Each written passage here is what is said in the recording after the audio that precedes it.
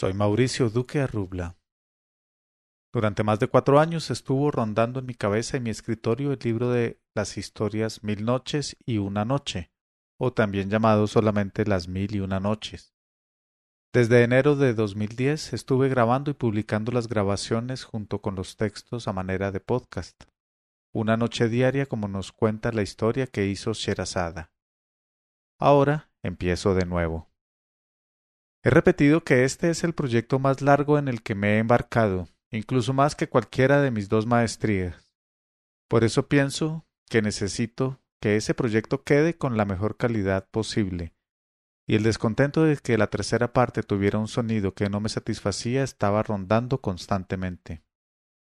Y como en la primera vez, grabé de nuevo unos episodios, luego dejé de hacerlo, con los años seguí, y volví a parar, pero fue en la segunda mitad de 2019 donde por fin tomé el impulso suficiente para grabar todos esos largos episodios del comienzo.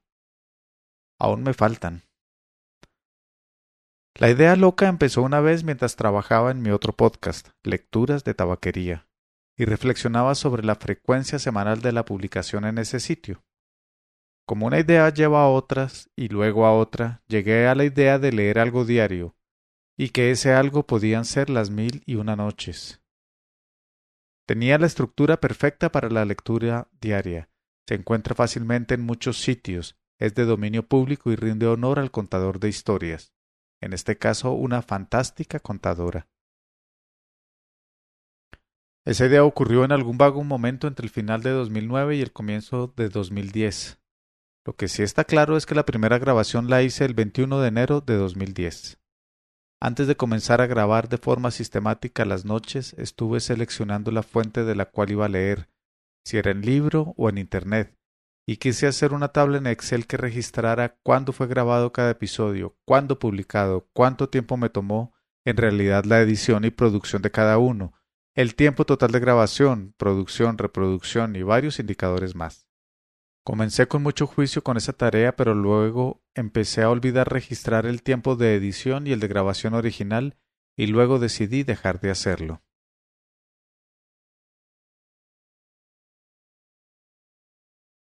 Lo mismo pasó con la fecha de grabación, aunque de los archivos finales de las grabaciones podría tomar ese dato.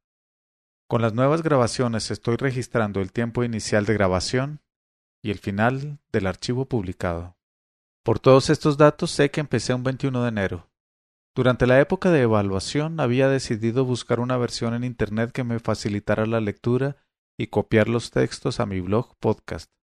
La lectura desde libros y no en la pantalla había mostrado ser complicada para las lecturas de tabaquería y me sentía mucho más cómodo leyendo de un sitio web o archivo PDF. Para facilitar la lectura de estos textos y del material necesario para mi maestría, había comprado en 2009 una pantalla externa a mi computador que permitiera girarla y quedar en sentido vertical, como una hoja de libro o cuaderno. Así podía aumentar el tamaño de la letra o el zoom sobre el material.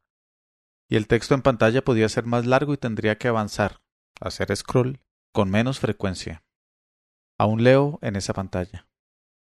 Encontrar un buen sitio web me tomó un tiempo, pero finalmente hallé en Wikisource el trabajo que alguien o un grupo de personas había hecho en convertir a ese formato los libros de las 1000 noches y una noche. Infinitas gracias a la gente que hizo ese trabajo. Sin eso me hubiera costado mucho más y tal vez no hubiera terminado como terminó. Ese mismo sitio, desde donde tomé los textos, facilitó no solo la lectura, sino copiar y pegar el texto. Durante esos días de planeación decidí que mi intención sería que el oyente pudiera además leer el texto, o si alguien solo quería leerlo, que tuviera la opción de hacerlo. Ese texto presentaba algunos errores de transcripción o de OCR al convertir del escáner al texto. También errores de ortografía, pero creo que la mayoría son porque debieron tomar un libro de una época en que los monosílabos y otras palabras se tildaban diferente a hoy. Si no fue por eso, es asombroso cómo alguien se dedicó de manera muy consagrada a poner tildes donde no iban, creyendo que sí. A veces corregí errores, pero la gran mayoría siguen en los textos publicados. También estuve buscando quién tuviera organizada la estructura detallada de las 1001 noches, pero no la encontré. Lo máximo fue cuáles historias se encuentran bajo una historia principal, pero no el tercer o cuarto nivel de anidamiento, como dicen los programadores. Tampoco las noches en que terminaban e iniciaban esas historias subordinadas. Solo tenía el dato para la primera. Durante ese mismo tiempo averigüé sobre el origen de la obra. Desde la secundaria sabía que era una recopilación de cuentos de muchas épocas y muchos sitios, pero no sabía nada más. Así supe que la recopilación original es de alrededor del siglo XV, pero que los cuentos son mucho más antiguos. Muchos son árabes, pero otros son de origen indio. También supe de las diversas traducciones y traducciones sobre traducciones y las modificaciones que sufrieron para hacerlas más atractivas al público del momento. Así fue que llegaron a la obra las historias más famosas, Aladino, Sinbad y Alí Baba, porque esas no estaban incluidas en la recopilación original. Digamos que ya estaba listo para grabar, ya tenía un micrófono decente que había comprado para las lecturas de tabaquería y tenía el software de edición. Entre la primera grabación y la publicación pasaron casi 18 meses, en parte porque estaba estudiando mi maestría en administración y el mismo semestre en que comencé a grabar tuve el ciclo de 4 meses más duro. En el segundo semestre de 2010, finalizando, retomé el proyecto. Para ese momento había grabado solo 10 episodios, pero el tema seguía rondando en mi cabeza y fue durante todo ese tiempo que las ideas e investigaciones se fueron sucediendo. El 1 de enero de 2011 comencé a grabar tal vez como un propósito de año nuevo. Para esa época programé el comienzo teniendo en cuenta en cuál época del año terminaría de publicar 1001 noches. Decidí finalizar en un mes de marzo, así que debía empezar a publicar un mes de julio, según mis cuentas. Pero si quería hacer alguna campaña de expectativa debía hacerla con tiempo y decidí que iba a publicar información interesante sobre las 1001 noches en los 40 días anteriores a publicar la primera grabación. Esta vez no hice eso. Sabiendo que comenzaba el 1 de julio me puse el objetivo de adelantar grabaciones de los 100 primeros episodios en ese tiempo entre enero y julio, porque no podía permitirme que se interrumpiera la publicación diaria, noche por noche. No logré grabar los 100, pero sí lo hice con casi 50. Tenía entonces cerca de 3 meses de adelanto para asegurar la continuidad, pero según mis registros incompletos de fechas de grabación, para octubre del mismo año esa diferencia estaba reducida solamente a 3 días. De ahí en adelante trataba de adelantar las grabaciones, pero creo que nunca logré tener los 3 meses de ventaja. Hubo momentos especiales en que sabía que no podría estar disponible por cierto tiempo, y las grabaciones debían quedar hechas. Uno de esos fue cuando fuimos a Suecia en 2011, pero el colchón apenas fue suficiente para un par de días después de llegar.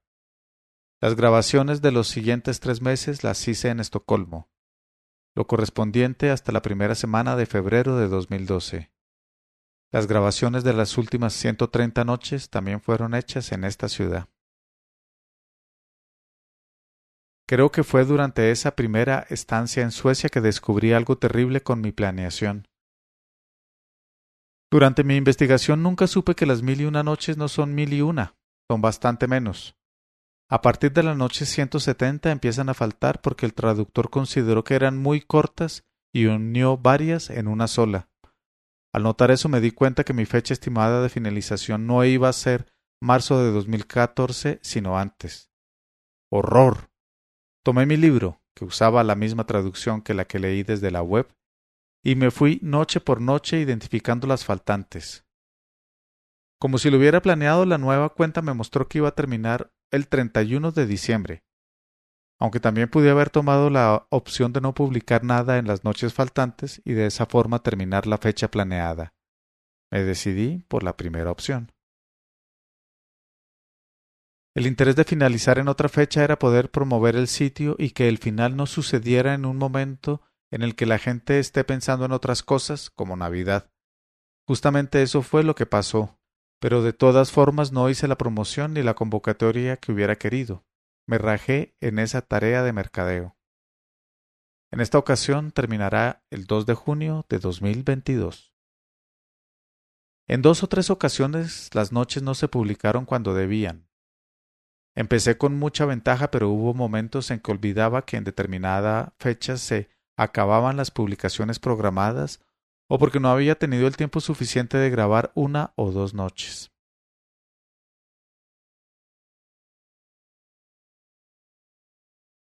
En general las fechas sí se cumplieron y la programación de la última noche publicada en 31 de diciembre de 2013 la hice hacia el 7 del mismo mes. A medida que pasaban las noches me daba cuenta que era difícil ubicar las lecturas iniciales en el sitio web y que eso sería aún peor entre más avanzado estuviera el proyecto. Decidí entonces crear el minisitio de las historias completas. Así una persona podía buscar una historia específica y oírla toda de una vez. Cada historia completa consta de la unión de los archivos originales de las noches involucradas y la sección correspondiente de la noche final e inicial. Para ese proyecto no tenía fechas específicas de publicación y lo hice por oleadas, no las iba publicando a medida que terminaran. Esa publicación fue la que terminó el 27 de marzo de 2014, un día antes de la fecha en que inicialmente pensé iba a terminar cuando creía que las noches eran 1001. Organizar estas historias me permitió completar la estructura de historias principales y subordinadas que no había encontrado en ningún otro lugar. Si solo hubiera que destacar un aporte de este proyecto, sería ese: organizar todas las historias completas y tener muy clara su estructura. Como empecé el proyecto de nuevo, ese sitio de las historias se ha retirado también, pero puede encontrarse la estructura, por ahora sin vínculos, en 1001noches.co 1001noches.co. Cuando empezaba el proyecto de lecturas de tabaquería pensaba que habría valido la pena todo el esfuerzo si algún profesor en un pueblo remoto, digamos del departamento de Putumayo en Colombia, usaba la conexión a Internet de Telecom para oír las historias con sus pupilos, y me escribía para contarme. Eso mismo podríamos decir de 1001 noches, aunque nunca recibí un mensaje contándome historias de este estilo, pero sí recibí varios comentarios halagadores y de agradecimiento. Esos también hicieron que valiera la pena. Hablando de esfuerzos y resultados, la suma de la duración de todas las noches con sus cortinillas musicales fue de 143 horas 3 minutos 39 segundos. Aunque no tengo datos del tiempo empleado en producir todo este trabajo, puedo estimar que fueron entre 400 y 500 horas, incluido el tiempo en organizar las historias completas. Esas horas involucraron búsqueda, grabación, edición, oír el episodio completo finalizado, regrabar uno que otro, subir a Internet, crear el post con el texto de cada noche, vincular archivo y post y algunas otras tareas más.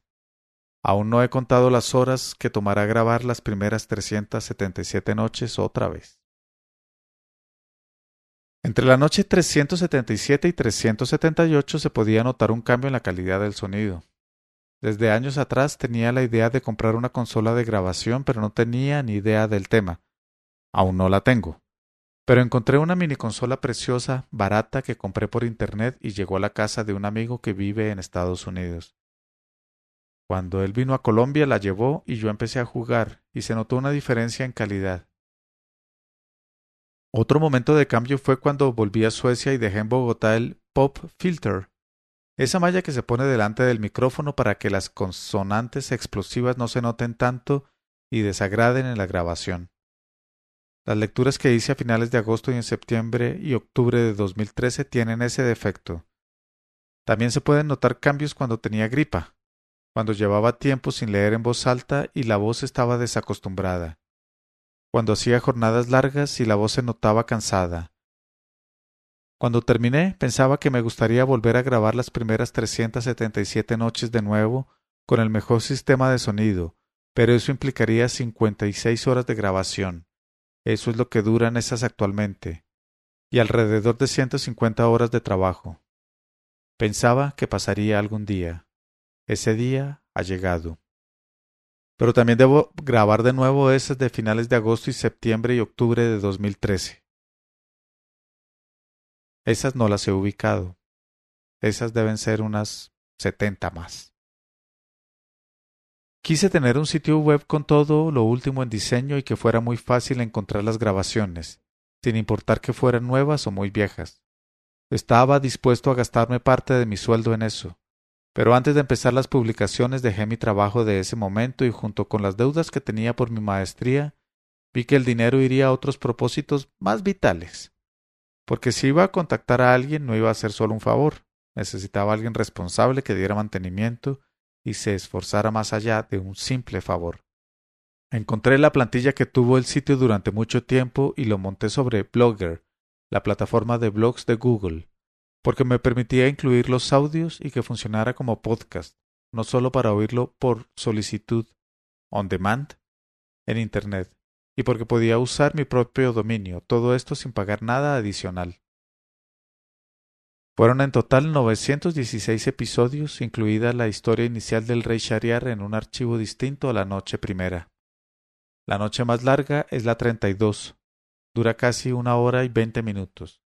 La más corta es la 159 que dura solamente 2 minutos 59 segundos.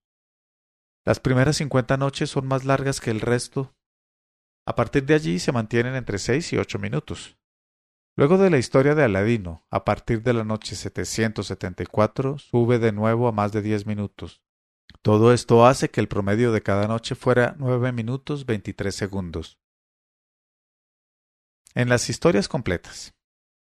Son 77 historias principales más la conclusión, pero incluidas las historias subsidiarias son 224. La más larga es la historia del rey Omar al-Neman y de sus dos hijos Sharkan y Daul Makan. Duró 4 horas, 54 minutos, 18 segundos. Le sigue la historia del jorobado con el sastre, el corredor nazareno, el intendente y el médico judío, lo que de ello resultó y sus aventuras sucesivamente referidas, con 4 horas, 53 minutos, 54 segundos. Cada una de estas dos historias se publicó en 5 partes.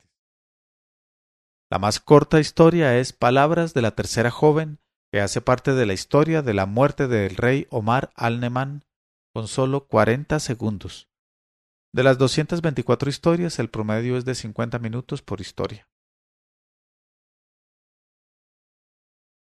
Para el futuro, pronto haré la lista de las historias que más me gustan y le dedicaré una página en milunanoches.co 1001 noches.co. Pero ahora puedo decir que ninguna de las más famosas, las que fueron añadidas después, son de mis favoritas, ni la más larga. Durante estos 6 años después de terminar pensaba que algún día retiraría las grabaciones del aire y empezaría de nuevo a publicar noche a noche. Para ese momento esperaba haber grabado de nuevo esas primeras 377 noches. Y pues vamos a empezar de nuevo, pero no he grabado todas esas noches. Tengo la historia del rey Shahriar y de la noche primera a la 32, la más larga. Tengo además de las 50 a las 100. Por ser noches cortas, quise adelantar esas primero. Uno de los comentarios que recibí me decía que debía publicar en YouTube las grabaciones para mayor audiencia. Podría ensayar, pero no sé qué tan práctico sea, especialmente con las grabaciones muy largas. Y pues son 900. Debo dejar en claro que el contenido de estas historias tiene muchos mensajes misóginos, clasistas, racistas, sexistas y en general no aceptables con las creencias actuales ni con las mías propias. No hice esta grabación por ser uno de mis libros preferidos, y hay historias que en realidad me gustan poco. Lo hice como un proyecto de largo aliento que hoy quiero pulir un poco para dejar, ahora sí, como quede.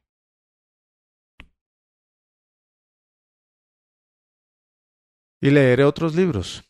Ya leí mi libro favorito, La historia interminable, de Mijael Ende, con quien era mi esposa entonces. Ese lo encuentran en lhi.lecturasdetabaquería.com. Por los derechos de autor no he querido subirlo a ninguna plataforma de podcast. También pueden encontrarlo en lecturasdetabaquería.com y hay un link en la barra de la derecha o en milunanoches.co habrá un link a la barra de la derecha. En ciernes, desde hace muchos años, está un proyecto sobre Cortázar con una tuitera de Medellín. Y quiero terminar esta lectura como termina cada noche de las 1001 noches. En este momento de su narración, Sherazada vio aparecer la mañana y se calló discretamente.